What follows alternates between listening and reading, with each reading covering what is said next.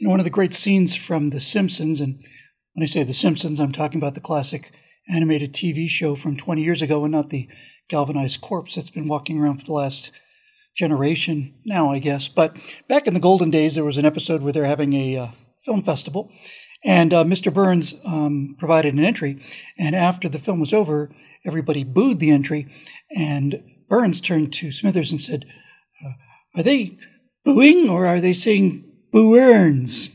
Oh, they're saying boo-earns, sir. Oh, boo-earns, boo-earns. That's the first thing I could think of because what happened on October 2nd was monumental. It's always the little things. It's always the things that seem so relatively trivial that to me have the most impact. Because as I said, back on October 2nd, there was a NASCAR race in Talladega, Alabama, and NBC reporter Kelly Stavas was recording that and interviewing the lead driver, who was Brandon Brown. And a number of fans in the background started a chant. Now, I'm going to play the chant for you. I'm going to beep out the obscenity, and I'm going to let it just roll from there. Oh, it's just such an unbelievable moment. Brandon, you also told me, hear the chants from the crowd. Let's go, Brandon. Brandon, you told me you were going to kind of hang back those stages and just watch and learn what learned that helped you there in those closing laps. Were those fans shouting boo? No, they were shouting boo-earns. Let's Go Brandon has become an absolute phenomenon in the space of just a few days, and it's become a phenomenon for a couple of really important reasons. First of all, it's about as blatant an example of gaslighting as we can possibly find. Now, for those of you not familiar with the term, gaslighting is based on a movie from the 40s with Ingrid Bergman called Gaslight. And in that movie, a number of people who are determined to get to a treasure that's in the house that she owns have decided to drive her crazy and have her put in an insane asylum. A bunch of unseen Confederates basically make her believe that she's going crazy. There's a sound of dishes dropping. She says, "Did you hear that?" And says, "No, I didn't hear anything."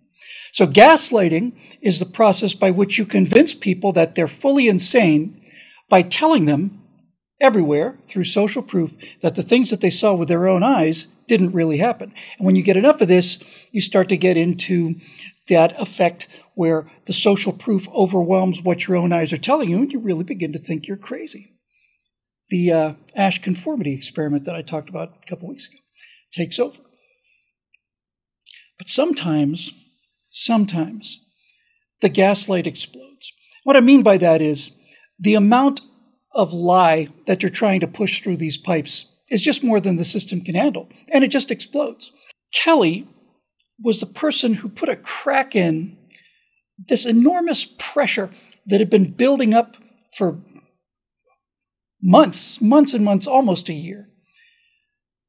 The people's frustration with the Biden presidency, the people's frustration with all of these mandates, the frustration with all of the wokeness that he's instituting, the frustration with how he particularly came to office and all the rest, had just been constantly building and building and building. And here's the problem that Kelly solved for us.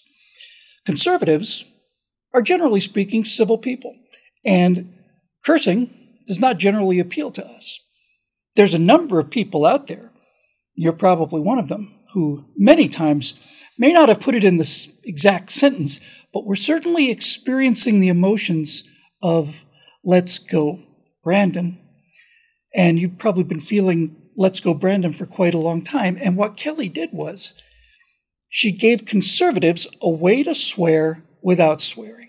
But she did something even more important. By showing the degree to which the media will go to gaslight us all into thinking, no, everybody loves this president. She created something that was so blatant, so over the top obvious, so ridiculous, so pathetic, and so desperate. That's the feeling I'm looking for.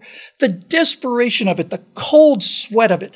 She had to jump in there like Candy Crowley did and do her job as the mainstream media reporter, which is to lie to the American people and convince us that what we're seeing with our own ears in this particular case wasn't really happening. No, that's not what they were shouting at all. They were saying, "Let's go, Brandon." So she not only gave us a chance to swear, she also gave us a complete meme. And when I say a meme, I don't mean just the picture with the text on it. Memetic warfare is the warfare of ideas. It's where the word meme comes from. And so what she did was she gave us an encapsulated,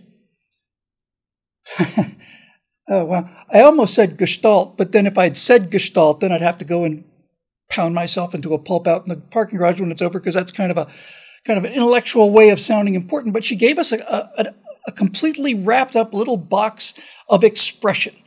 And best of all, she turned what could be perceived as kind of angry and kind of the box that they constantly try to put Trump supporters into, enraged white people who are just so simply filled with, okay, blah, blah, blah. No, she took that sting out of it and replaced it with something much more effective, and that is ridicule.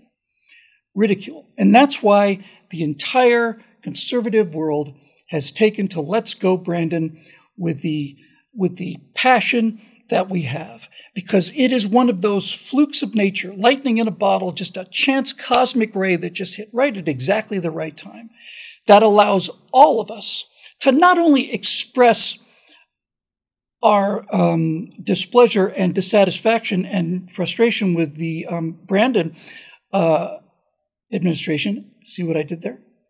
But also to openly mock the media for their absurd, utterly transparent motivation and total disregard for the actual truth so long as it fits the narrative. It was a once-in-a-lifetime thing. It really was. She had done what Mark Twain had always told us, not warned us, told us, advised us, and that is that tyranny and authority can handle criticism and they can handle pushback, but the one thing that authoritarians cannot handle at all psychologically is ridicule. Ridicule they do not have the self-confidence to deal with. They can shout back and try to suppress us, and they're doing a really good job at all of that. But against the laughter, nothing can stand. And this is the gift that Kelly has given us. She's given us in one sentence, 3 words, the chance to say, number 1, we don't believe in this administration, and we never did. Number 2, this administration is destroying this country, and everybody knows it. Number 3, your ability as a mainstream news media person to try to paper this over and convince us that this isn't happening has now reached such absurd proportions that the gaslight just exploded. But when you get right down to it, I think that the main thing driving this phenomenon is not pushback against Biden. It's pushback against censorship. That's what's driving the Let's Go Brandon. It is a pushback against censorship.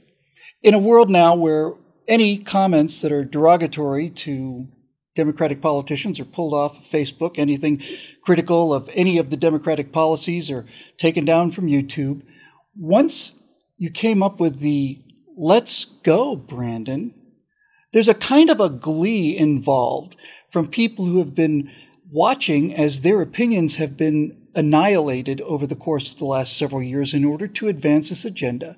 There's a real kind of a mischievous sort of a bliss in being able to say words to the effect of, what? I just said, let's go, Brandon. Where's the problem here? Because ultimately, we are now as a society going through what the Soviets went through, and I have no doubt the Chinese and the Cubans, I know for sure the Cubans, and a bunch of other repressed societies are going through.